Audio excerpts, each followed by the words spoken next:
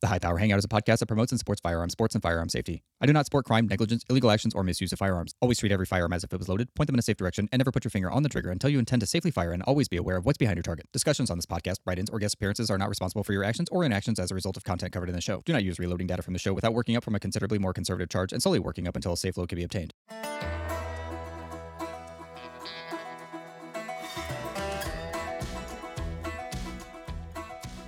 Hello, my friends. Welcome back to the High Power Hangout. I'm JP, and today is Wednesday, October 4th, 2023.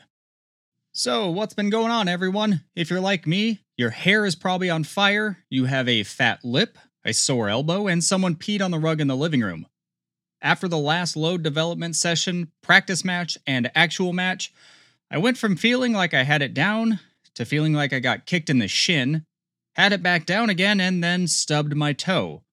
As Missy Elliott once said, I put my thing down, flip it, and reverse it. What a week.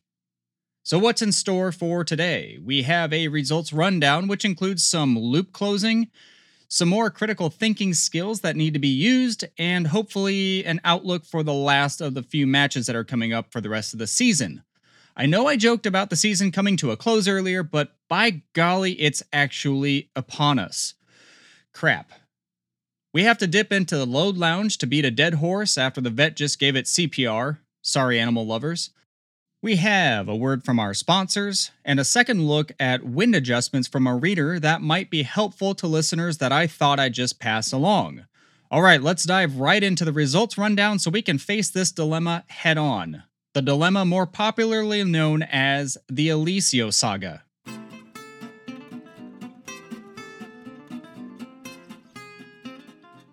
Alright, my people, we have a quick results rundown to chat about a testing session, a practice match, and a real-life match with real-life people. Let's rip the band-aid off with the practice match and real-life match, and I don't know why I keep calling it a real-life match. Anyway, the numbers as they stand. During my practice 80-round match, it was a 790 out of 800 with a saved round. That was a really good day, except for that misfired round. That was upsetting, and we'll get to it. And the fact that this was just a 200-yard reduced match made it hurt just a little bit less, and that I was using 3 different primers in 5 different brass slots with 3 different powders and 3 different bullets helped. Or maybe it didn't. I was shooting the last of my crock pot of random ammo from the last 2 years. It was, what did we call that in college? WAP. Or jungle juice, aka suicide drink, bar rag, whatever you want to call it. It was just 88 rounds of leftovers. While that was fun, we had to get to an actual match, and I fired a 494. Also not bad considering the hurdles that popped up throughout the day, so let's start from the beginning. Load testing and practice day. Looking backwards to the previous match, I had spoken with Gary Elysium about my hangfires and misfires and primer dimples being all over the clock on the primers. He had indicated that it was likely a bent firing pin. So he instructed me to take my 6BR bolts firing pin assembly and pop it into my 223 bolt, and try that and see if it helps. Well, on the bright side of things, no hangfires. On the complete opposite side of the spectrum, 3 misfires. At this point, I had misfires on 3 different brands of primers, so let's clear that out. It's not a primer issue. Still off-centered primer strikes, though. Oh well, at that point, I knew that I was going to have to swap to a different caliber later in the day, but for now, we were doing some load testing. I had some old powder from, 2001 from Vitavori that I wanted to put through the ringer. It was a really old 8-pound keg that my grandfather had sold to me, and I was hoping to get a little bit more zip out of my bangers since it was limiting me on case capacity due to my bullet seating depths being so short in the throat. N135 kind of fit the bill here, so I loaded some up and went to go play around. I wasn't unimpressed, but nothing really stood out as whiz-bang on. And compared to the load of Reloader 15 that I was toying around with some spare rounds from Perry, the velocities actually seem to match those. So I'll have to ponder that one just a little bit more a little bit later on. But after I got home, I knew it was time to make a change. After all those off-center primer strikes and the misfires, I had now one 223 bolt that spent 2 firing pins. Obviously, continuing in the 223 was not going to happen, so it was time to switch over to 6BR. Switching to the 6BR is kind of like rekindling with an old girlfriend. I don't know why we're here. I didn't plan on meeting like this. But it's gonna be fun again, I bet. Nice to see you again. Now get in my barrel and fire a lot of X's, please. It's like when Forrest Gump ran into Jenny later in life. Definitely not plan A. But that's my gun. Me and 6BR goes together like peas and carrots. So I went from having a perfectly worked up rifle working flawlessly, almost, down to a bolt doing things that you just don't expect from a high quality custom receiver manufacturer like Pierce Engineering to do. So, to rebarrel it, I removed the scope, twisted off the forend, popped off the barrel, gave it a good cleanup on the inside of the action, inside and out, screwed on the 6BR barrel, strapped on the forend again, and put back on the scope. I took it straight to the match at Fort Defiance with no sighting in time, except for a few rounds at the 200-yard line right before the match started, and surprisingly found out that my zero was within a quarter minute of elevation and only 4 clicks of windage at 200 yards compared to my 223. That's either impressive work by the gunsmith or coincidental, but either way, I was happy as a clam. It was just a 50-round quick match at a beautiful range in west central Illinois at the Fort Defiance Rifle and Pistol Club. With 2 full relays on electronic targets, it made for a great day, except all those damn biting flies and all those sweat bees. The match was catered afterwards with brats, hot dogs, and chili dogs, which made for a fantastic way to finish the day and a fun ride home. So we started off in offhand, and about that second shot in standing is when I thought to myself, boy, rapids are not going to be pleasant. The thought crossed my mind as I was closing the bolt on my 6BR round, which had a Sierra 107 on top of 29.4 grains of Varget. The round was really, really hard to close. After firing it, it was really hard to open. Ruh-roh. Unfortunately, that's the only load that I brought with me today. I hadn't shot 6BR since last year, and I don't recall much about the operation of it because my memory, although impeccable, is mighty short. I know that my rapids were going to be an absolute struggle. Well, I tried to Jack Jones this hoopty, and as it turns out, that takes a lot of practice and mansmanship that I have yet to develop. For reference on history here, Jack Jones is a match rifle shooter who rips the bolt like an angry gorilla and puts his entire arm into it. Turns out that's really tough to do. Did I like that? Did I enjoy that at all? No, I did not. This was going to make for a long 2 minutes of rapid fire. After having to adapt and attempt to overcome, I walked away with a 494 and a subscription to a new gym membership to man up a little bit. But that bolt lift was ridiculously tough. Like, in rapid prone, I had to drop the gun out of my shoulder and nearly two-hand that thing open. I had it recorded on my cell phone, and it was fun to watch, but it gave me the heebie-jeebies thinking about that moment happening again in the future. Which brings me to the troubleshooting section of the day. What would you do when you got home that day? Here's the facts as I can best remember them. Lapua brass, fired 1 time, full length resized. No neck turn, a Remington 7.5 primer, Sierra 107 on top of 29.4 grains of Varget. Most people shoot around the 30 grain mark, so not overly hot. Stiff bolt close, stiffer bolt opening, smooth retraction and ejection. What's the thought here? I'll tell you what I'd do right there. I'd throw that piece of junk wimpy bolt gun straight out the trash and get a real gun like my AR-10 with a tactical red dot on each rail with flashlights and an ACOG scope with a 63-round magazine, 2 slings and afterburner bolts by Rappy Products. Isn't that right, Dad? Okay, I'll come home to my troubleshooting thoughts in a bit, but first, the rest of the match. The rest of the match actually went off without a hitch. But I did have a really intriguing thought about my performance with the service rifle. Slow prone to me is kind of interesting. I'm not trying to sound boastful or braggy, but with the match rifle, it is the easiest phase of the day, which is what service rifle shooters had told me for years. I can literally lay down with the match rifle and just gently pull the trigger when it settles in the X ring. It's like riding a bicycle down the sidewalk and not touching the grass. It's not that hard. The same is not when I shoot service rifle though. I lay there, I will dress it up really nicely, and then I'm sort of fighting random high and low shots, left and right, the dreaded corner shots, and then pile up 8 X's in a row, and then fire a 9 at 12 or 6 or 10 or whatever o'clock. I don't have these similar problems with a match rifle like I do in service rifle. Frustrating, but it's a reality.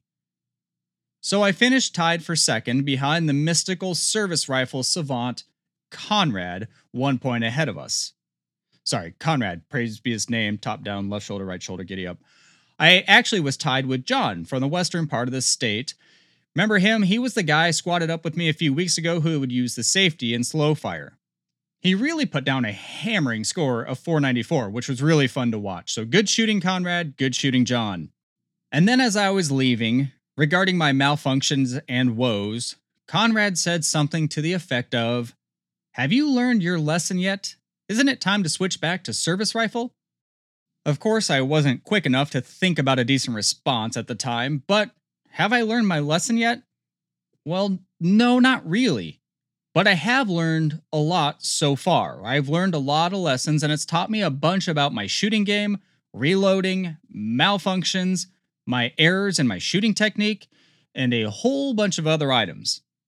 When I do get back to service rifle, I'm not saying that I'm going to be a wizard or anything, but I will have learned a whole lot to carry with me into the future. So, back to the troubleshooting thing. Here I am at my loading bench after a 3-hour drive, trying to think of ways to reduce the bolt lift for rapids. My gut was immediately telling me to lighten the load. I remember from shooting silhouette so many years ago that when we would shoot the shorter range steel animals at 200, 300, and 385 meters, that we used a Sierra 107 grain bullet. But at 500 yards, we had to knock down a steel ram which weighed like 55 pounds and had flat metal feet. When you're trying to do that, you need to have speed and mass in your bullet to create energy. My grandfather would do that by bumping up the load to a Sierra 142 grain bullet over a stout load of powder in Lapua brass. I remember sometimes having a really tough time closing and opening the bolt. As a 90-pound beanpole, he'd sometimes have to help me.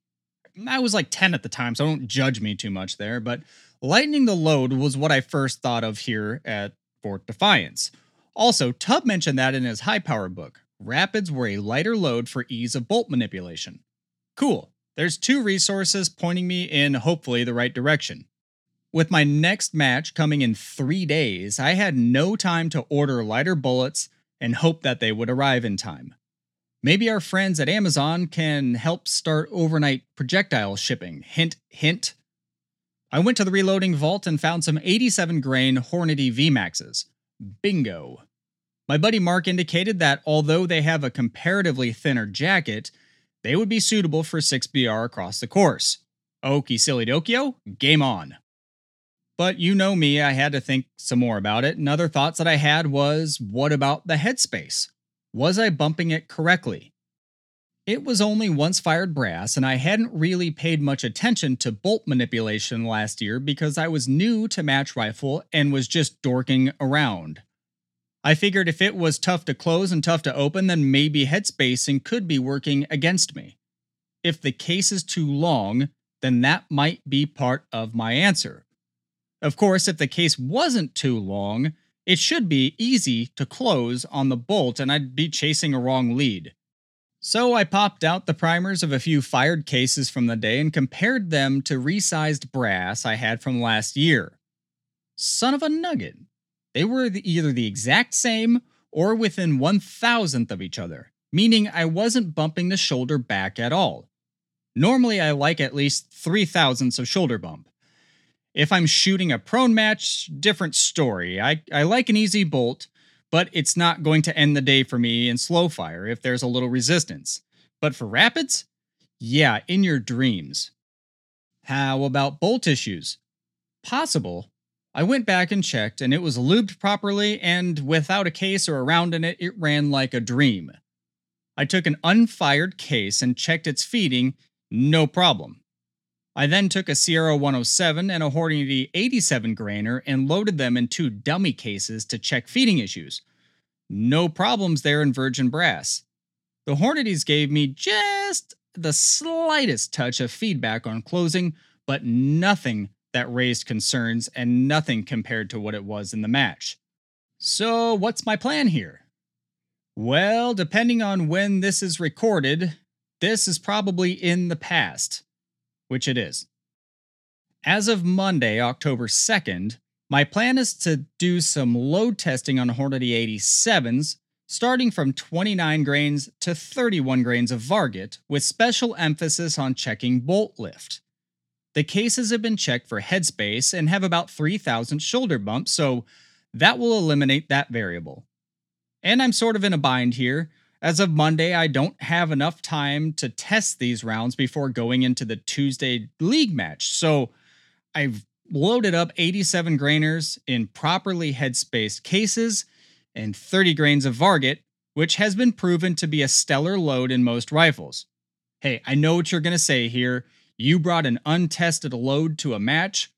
Yeah, I did. And if this were a big match, it would be a different story, but I can't afford to save rounds or work on sloppy technique because of my sticky bolt with Sierra 107s. And I don't have time, so whatever inaccuracies that I get from this untested load is just something I'm going to have to accept. On the bright side, I will have done some testing Tuesday morning before the match with these rounds, so I'll know where the best load lies before I start the match. I just might not have the best load with me. For Tuesday, priority number 1, bolt lift. Priority number 2, accuracy. If I can find good accuracy but poor bolt lifting abilities, then the problem lies somewhere else and I'll have chased the wrong rabbit hole. It happens. But with limited time and limited resources, I have to just choose the path of least resistance at this point. So I'm curious, what else would you have looked for in this? It's a no-turn chamber, it's very accurate, it's built for across-the-course shooting and mid-range prone shooting. I'm jumping all of my bullets at least 10 thousandths. Do you think I'm on the right path here? Let me know what you think. JP at hphpodcast.com.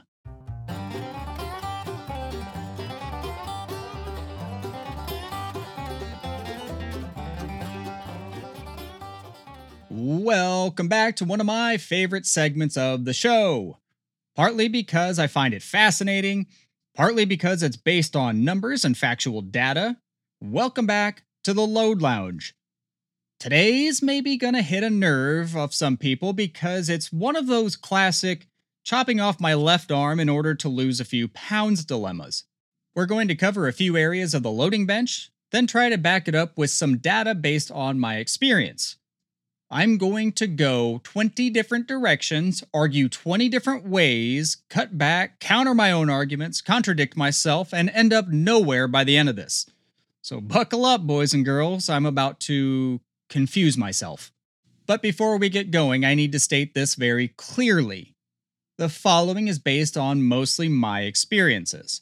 I'm using data and experience to help justify some of my arguments here. There are a million different arguments on each side of the coin that can be used to try to argue opposing viewpoints and have valid points. There are segments of this discussion that have some gray area, admittedly, and need to be taken with a grain of salt or use of judgment because not every situation warrants this discussion. But I'm going to try to make some sense of why I say what I say. And remember, never use my loading data that I provide. Work up from a more conservative charge and reference your reloading manuals for safe loading information. Moving on. Load development matters. It absolutely does. I've brought this up before in a previous episode, but here's the two sides of the coin that we all hear along the firing line all day. First, your gain in high power would be better spent practicing at the range than working on a good load. Opposing viewpoint says, though not often stated flat out, load development is just as important. Now, probably more than half of you guys and gals are rolling your eyes right now saying, get off it already. Well, I'm here to say, no, I'm going to get on it.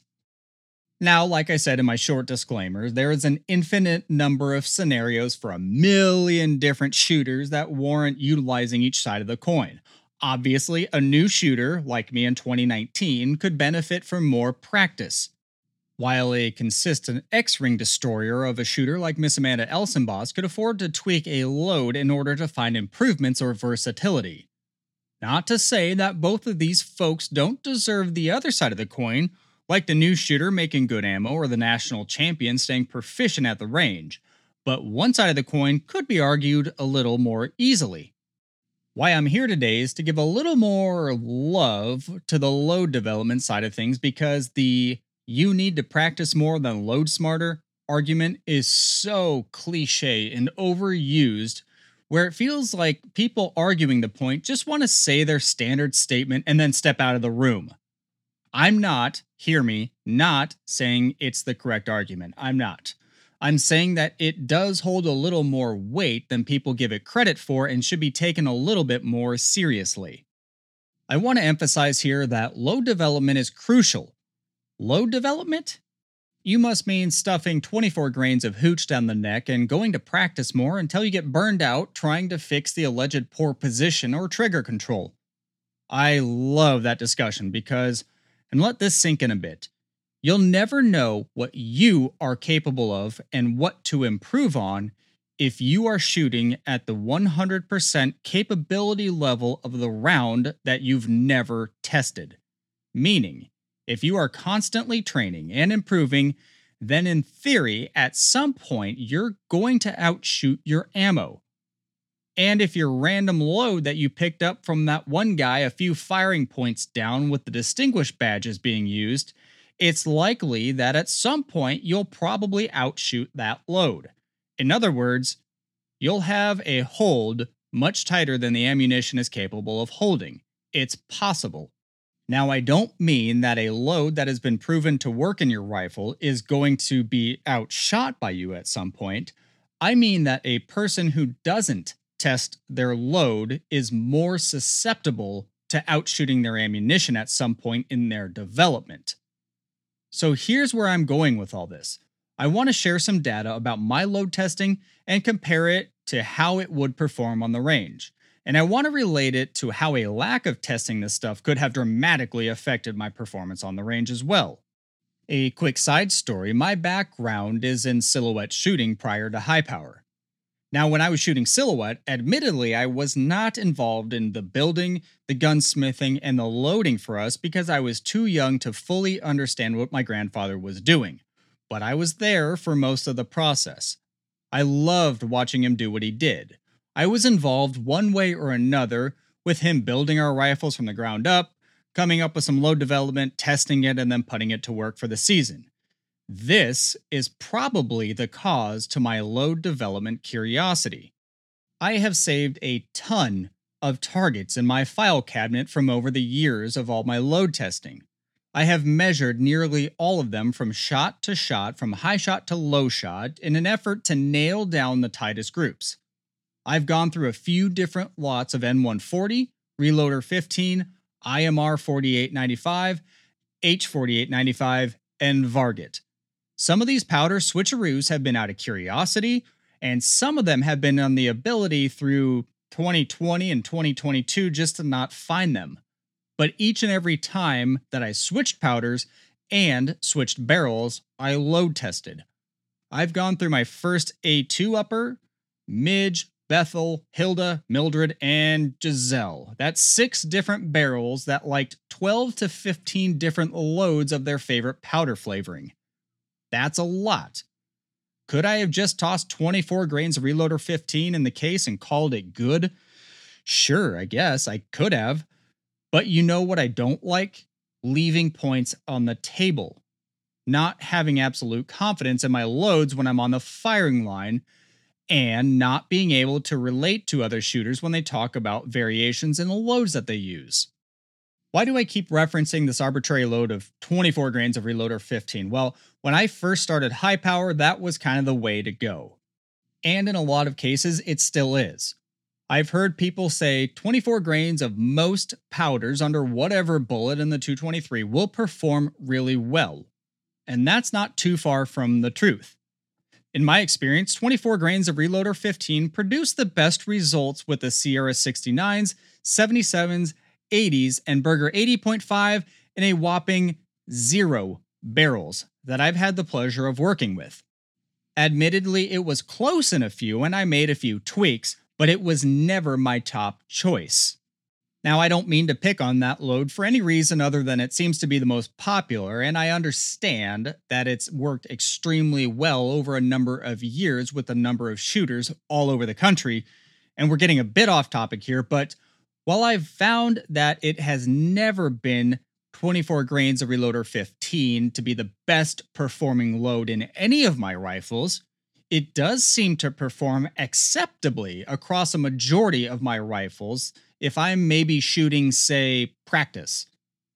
So, if we were in Fantasyland and I hypothetically took every single load that I've ever tested and ran it across every single barrel that I've used since I started high power, 24 grains of Reloader 15 would probably perform the most consistently as far as group size overall. Statistically speaking, that's possible. If you think about it, it may not be the best load for any of the barrels, but it may be consistently the second or third place finisher in all the barrels, which would average it toward the top of the list. Just like your favorite NASCAR race driver never getting a season win, but still making the championship playoff by consistently placing in the top 3. So, that being said though, I have a bunch of rounds loaded up in the old practice bag for when I need to sort some stuff out. Old Lake City Brass, CCI 450s, Sierra 77 rejects, and you guessed it, 24 grains of Reloader 15. I found that to be fairly versatile. It'll never pop primers, it's temperature tolerant, and is likely to shoot okay enough for practice if I have to use it 3 years down the road with a totally different barrel. See, I'm not picking on it, but let's get a bit more technical and head to the load development department. On a bit of a pivot here, my testing process usually works like this. If I look at it more from a basic top-down plan, it's comprised of 5 steps: research, planning, loading, testing, and analysis. Research, planning, loading, testing, analysis. RPLTA.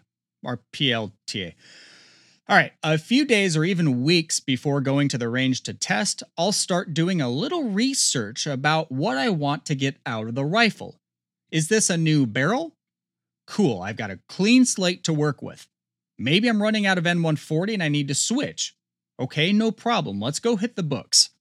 I'll refer to a few different resources to figure out what I want to use as a starting charge and a maximum load that I want to use throughout the season, realistically not to exceed the hot temps of the season. So I'll check both the Sierra reloading manual, I'll check the Berger reloading manual, and maybe the Hodgdon's or the Vitavori reloading data.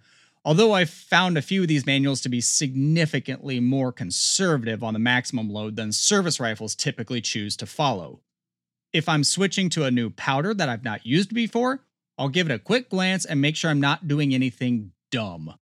Another resource I'll use is to chat with the other shooters that have had that powder before, especially if they're using it right now. Sometimes that can give you an idea of where an accuracy node might lie, not necessarily where it is. Remember, their gun, their barrel, their seating depths, their primers, their neck tension, you get it, it's not yours. And as a secondary digression on my first digression, the NRA Metallic Silhouette National Championships used to survey each shooter for their equipment, their gunsmith, and some portion of their loading data. I'm wondering if the NRA and CMP did that at the high power nationals, what would come of it? Now there's a fun idea. Anyway, after I've gathered a decent idea of what my ideal start and finishing charges are, I'll start with my planning phase. There are two types of groups I like to work with. For my initial testing, I like to shoot a 4-shot group. Why 4? No idea. I guess it's because I like to attribute one poor shot to the shooter and toss out that side of the data. My grandfather gave me great advice one time, and that's after the second shot of group testing, the group never gets smaller. That's true, unless you throw out the wide shot of the group. After I do my first round of testing and I'm doing some fine tuning or verification, I'll typically do what my grandfather calls the load shoot off, where I'll actually shoot a few more shots, say maybe 5 or 6, just to see how it performs a little more consistently over a few shots. So for that initial testing charge though, 4 shots, and I'll increase the powder charge by 2/10 each time. My last successful test was the Sierra 77 grain Match Kings with N140 out of the match rifle. From my research phase, I decided to set my starting load of 22.0 grains, working up to 23.4. So working up in 2/10 groupings, that's 8 different groups of 4-shot groups, 32 rounds total. As you probably know from previous episodes, I use cases that are the same weight, but now I'm actually questioning if that's even important. I recently listened to a YouTube recording of Eric Cortina interviewing Jack Neary. That's a new name for me, but apparently he is a hammer at bench rest. He does not weigh his brass. Why? He questioned, "Do you know where that extra weight is? Are you expecting it to be in the case body? Because if it was, that would make a difference. But if that extra weight was in the case head near the primer pocket, or maybe it's overly thick in the neck, like a thick neck Tony, now it doesn't matter so much." So now, of course, I'm second guessing everything in life. But anyway, back to my loads 22.0 to 23.4 of N140. If this sounds a little low, this is with my Starline 223 brass, which is really thick stuff and generates some pretty high pressures. Since I have the resources available, I'll load them on my Auto Trickler V4 and get a charge within 2/100ths of a grain. It's a little excessive tolerance, but I truly believe that there should not be any slop in this process. So I loaded up my 32 rounds, labeled them on the box so I don't mix them up, been there, done that, and grabbed some targets and a chronograph and headed out to the range. For the time being, I'm doing my testing at 100 yards. My range setup is ideal for that, and that's just what I'm doing for right now. Some people prefer 200 or 300 yards, and maybe that's better. I don't know. During the testing phase, I'll set up targets that allow me to hold as precisely as possible. For the service rifle, it's a reduced 600-yard target. I can use the White Oak Distinguished Rifleman Scope's dot or circle and be confident of shot placement. I'll even reduce the trigger pull down to about 2 pounds or so in order to help reduce movement of pulling the trigger. I'll shoot the service rifle off a radiused sandbag with a sandbag under my grip. I found this works really well, and it helps me keep a constant head position and give constant shot placement. Some people suggest shooting from position. Well, I know my hold in prone. It's not what I would consider good enough for load testing, so I put it on the bench. Other alternatives is to shoot from a position with a sandbag below your sling hand. That's another option I might look at in the future, but again, I just don't trust myself as a shooter enough to hold steady enough to group well. For my Alicio, however, I have one of Gary Alicio's bolt-on bipods. Really steady. Place a sandbag underneath the butt pad and it's a really solid platform. I'll use a plus-shaped target with 4 aiming circles at the end of the plus lines, which is great to aim for with 32 power scopes.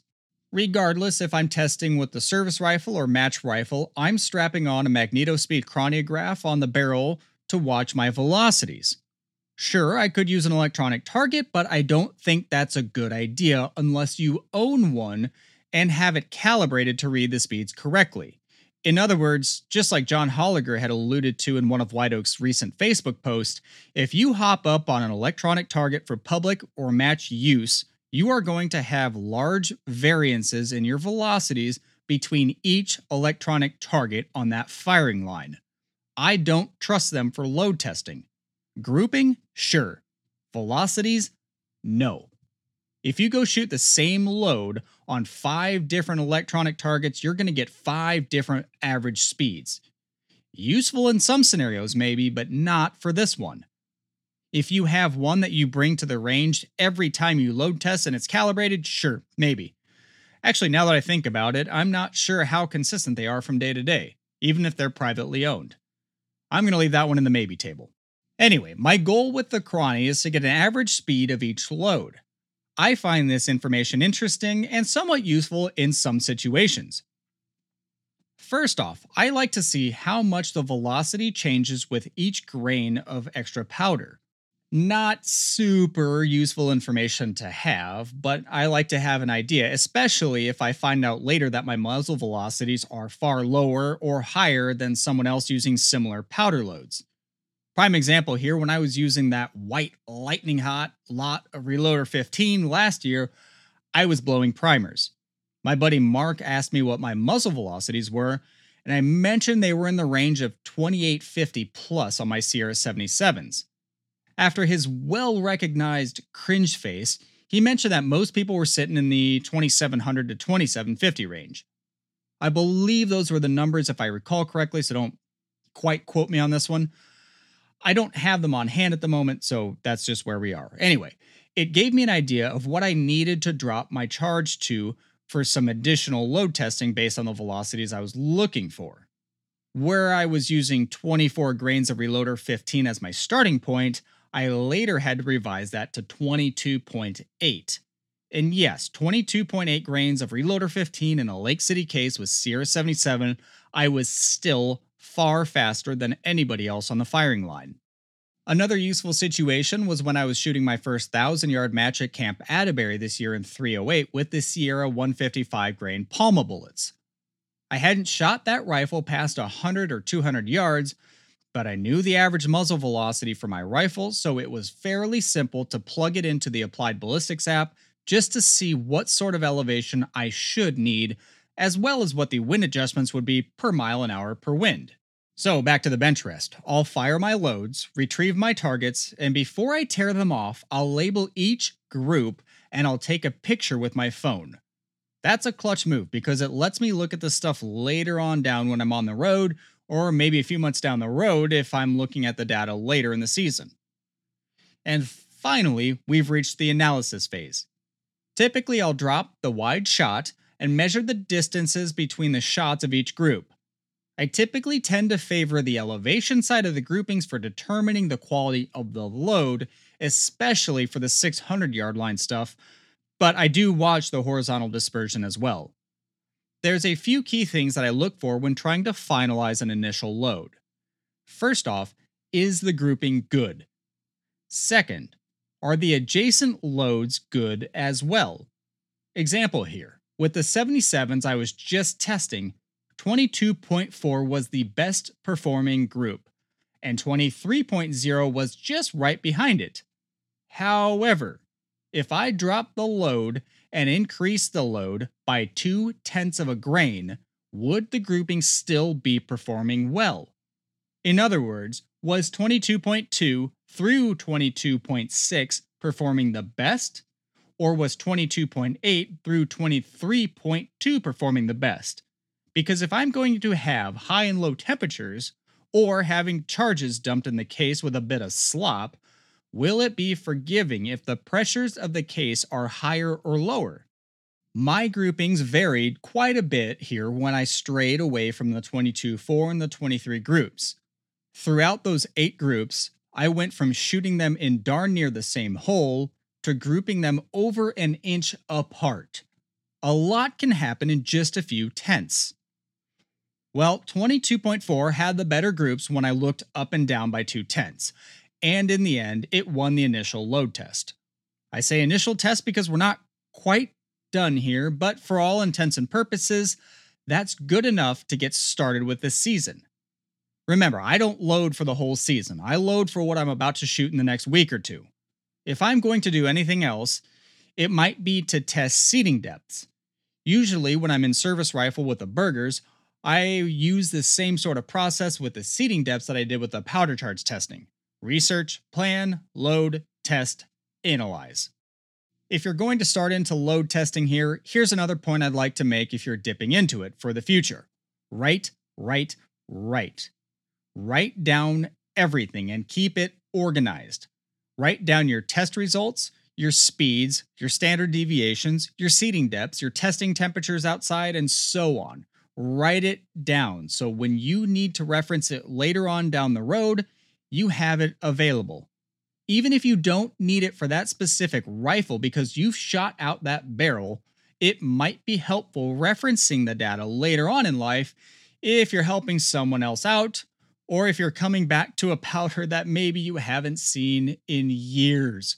RIP H4895. That being said, I have a ton of stuff saved up over the years. Currently, I'm working with 3 different rifles in 223, 1 in 6BR, 1 in 308, and a few in 30-06. That's a lot of info to keep straight. I have a lot of notebooks, a lot of data on my computer, and having a build-up over the years has proven to me helpful. I want to hit on one more point, and that's back to the relationship to practice versus loading data. I had previously said that at some point, using some arbitrary load that you picked up off the side of the highway, that is possible, you'd be beating your head against a brick wall in your practice at some point where you started out shooting your ammo. Take a fresh new marksman level shooter who shot in a few matches with borrowed equipment. Let's call him Forrest, I guess, because that's a name that's stuck in my brain right now, who suddenly has the means to practice nearly every single day. Maybe Forrest won the lottery or he sued a moving company for stealing and selling all his Beanie Babies, whatever. The man is on a mission, and now he has all the time in the world to sit down at the range that he has built in his backyard, and he can practice all he wants.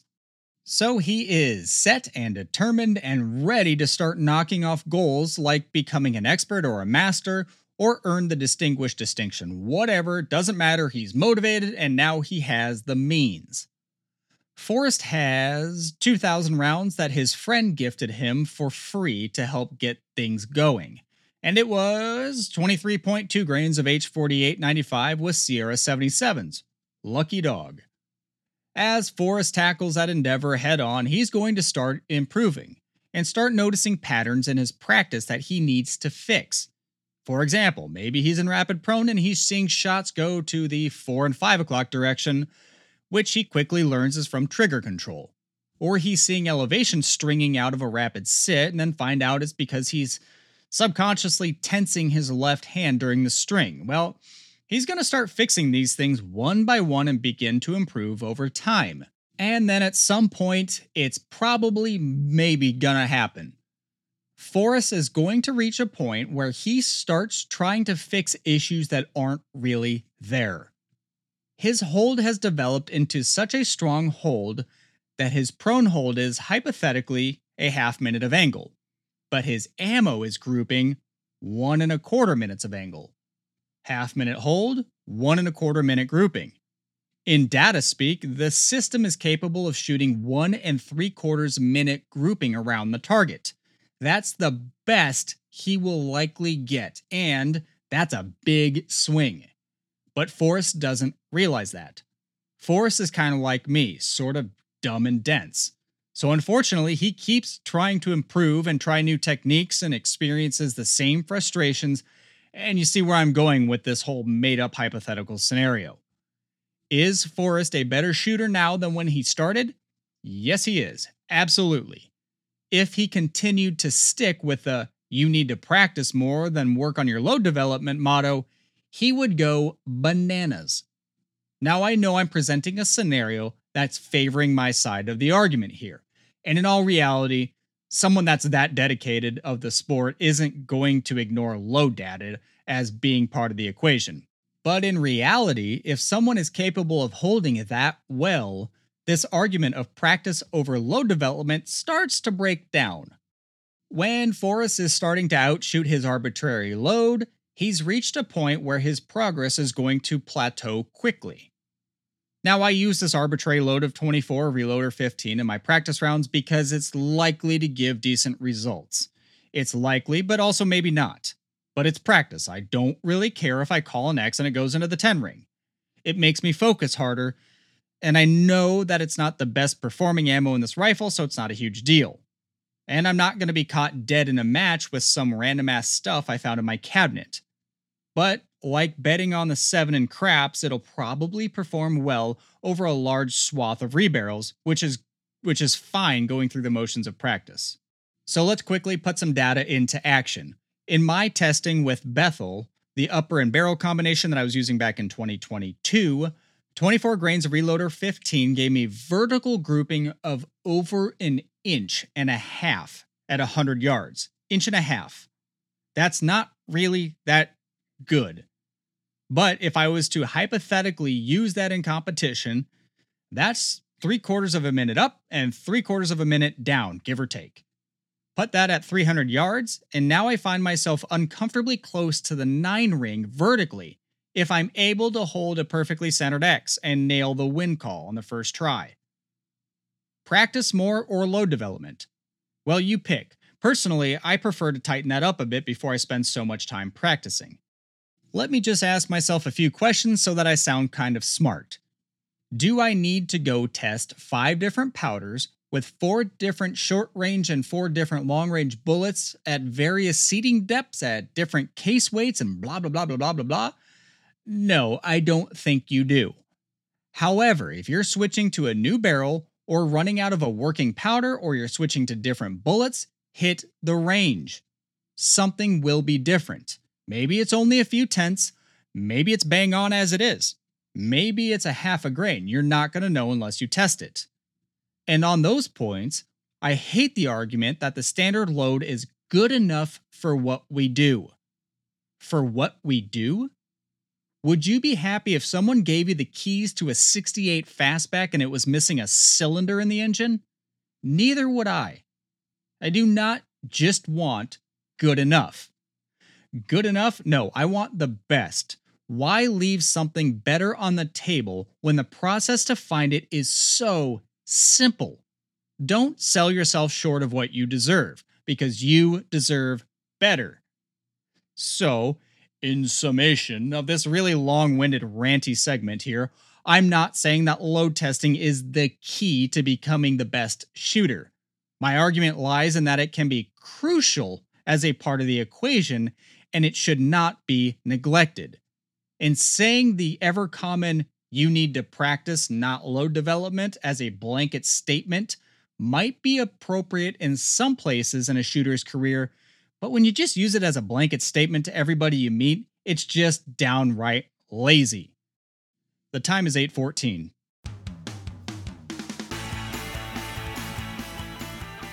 Today's episode is brought to you by the fine folks over at Farrell Farrells. If you aren't familiar with their products, you absolutely should be. They've given us the ever-popular Primer Reinvigorating Spray and other household staples like Organic Brake Cleaner and Chocolate-Flavored Case Lube. Today they want us to know about their top seller, Farrell Farrell's Cheek Piece Rash Reducer. In the early 1990s, Mr. Farrell and 4 of his closest friends from high school spent countless hours at the range while having fun shooting steel and paper targets at all distances using only 1 or 2 rifles. They were known among the community for trying all sorts of new positions that they read about in magazines and competed to see who could perform the best.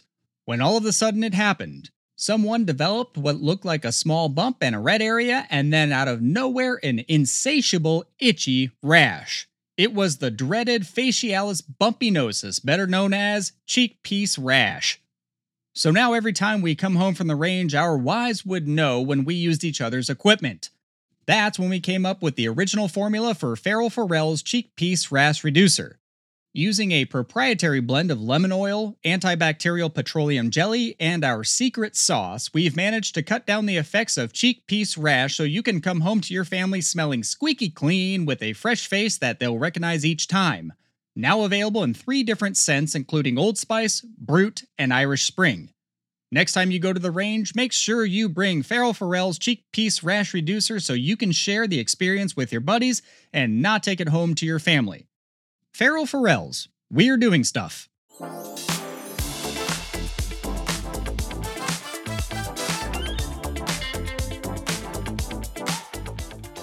Well, we've eaten up a ton of time today. I have time for a quick shooter shout out from one of our listeners out east named Mike Martinez. Mike wanted to give a shout out to Haley Robinson from North Carolina. Mike mentioned that she's a junior shooter, a distinguished rifleman, a 2-time President's 100 shoot-off competitor, and a 3-time P100 finisher. Recently, she's also won the reduced course North Carolina State High Power Championship. Personal opinion here, I'm not surprised she'd win. I first met Haley when I was squatted with her at my first time at Oak Ridge, Tennessee a few years back. I remember her destroying the target in offhand. Now me, not knowing anyone at the sport at the time, had no idea who she was. I instantly watched all my leg points disappear from my eyes as she kept hitting 10 after 10 after 10. In desperation, I asked how many points she needed to go distinguished. Of course, she politely let me know that she already had earned the distinguished badge, which was useless comfort to me because I shot like garbage that day, but that was one of the first times that I've seen her shoot lights out. A well-deserved shout out to Haley. I also want to let you in on a quick word from Mike Martinez out east, who had a different way of approaching wind clicking. He was thoughtful enough to let me share some of his thoughts, which may make it easier when you're out on the range trying to quickly estimate how many clicks you're going to need for a given crosswind by using a constant, which makes it fairly easy for him. Mike writes about the Sierra 77 grain Match King, think 3 at 300. A 3-mile-an-hour wind at 300 yards is approximately 1 minute of angle. At 200, it's half a minute. At 600, you double it. For the 80 grain class bullet, you can use a 4-mile-an-hour crosswind and put that at 2 minutes of windage.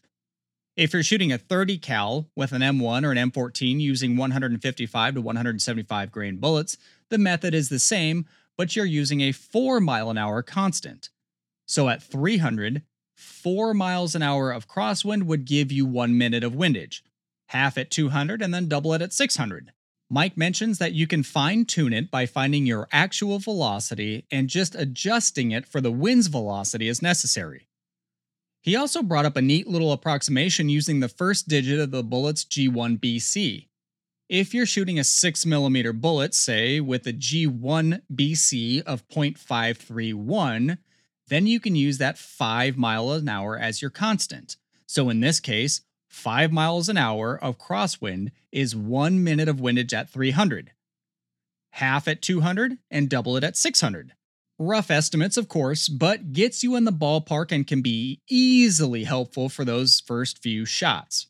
He adds that if you're shooting at 1,000 yards, then generally each mile an hour will generally push you 3/4 of a minute with a solid match rifle and up to 1 full minute with a 175 grain 308. Mike, thanks for your input here. Obviously, everybody's mileage is going to vary here, but this is a great few tips if you want to approach calculations a little differently than the way I suggested earlier. I want to pass along one more tip of my own on an unrelated topic.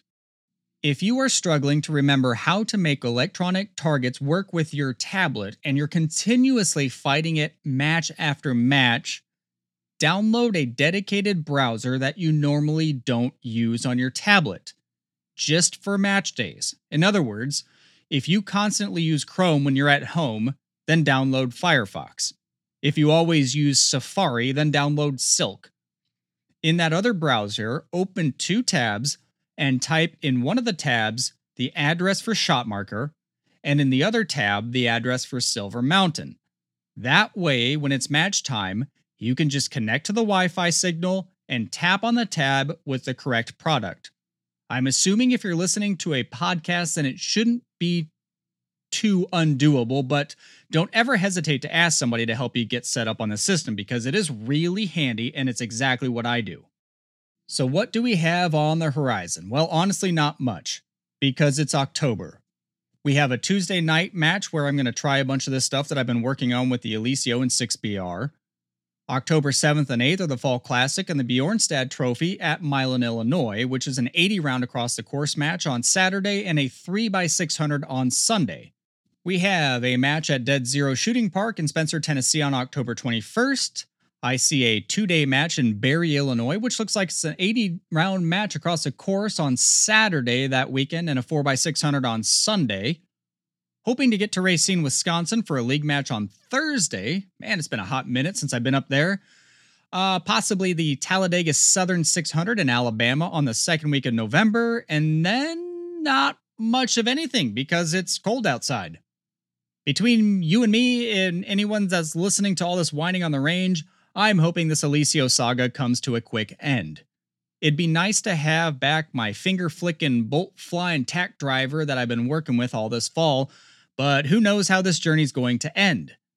I have only a few more matches with this rifle in the next week or so I'm hoping to get an episode out to you in the next week or two, but it'll be schedule dependent. But I have good intentions.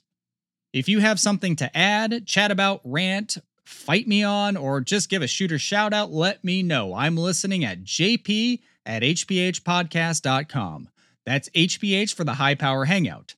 Remember to make every single shot count. I'll see you on the next one.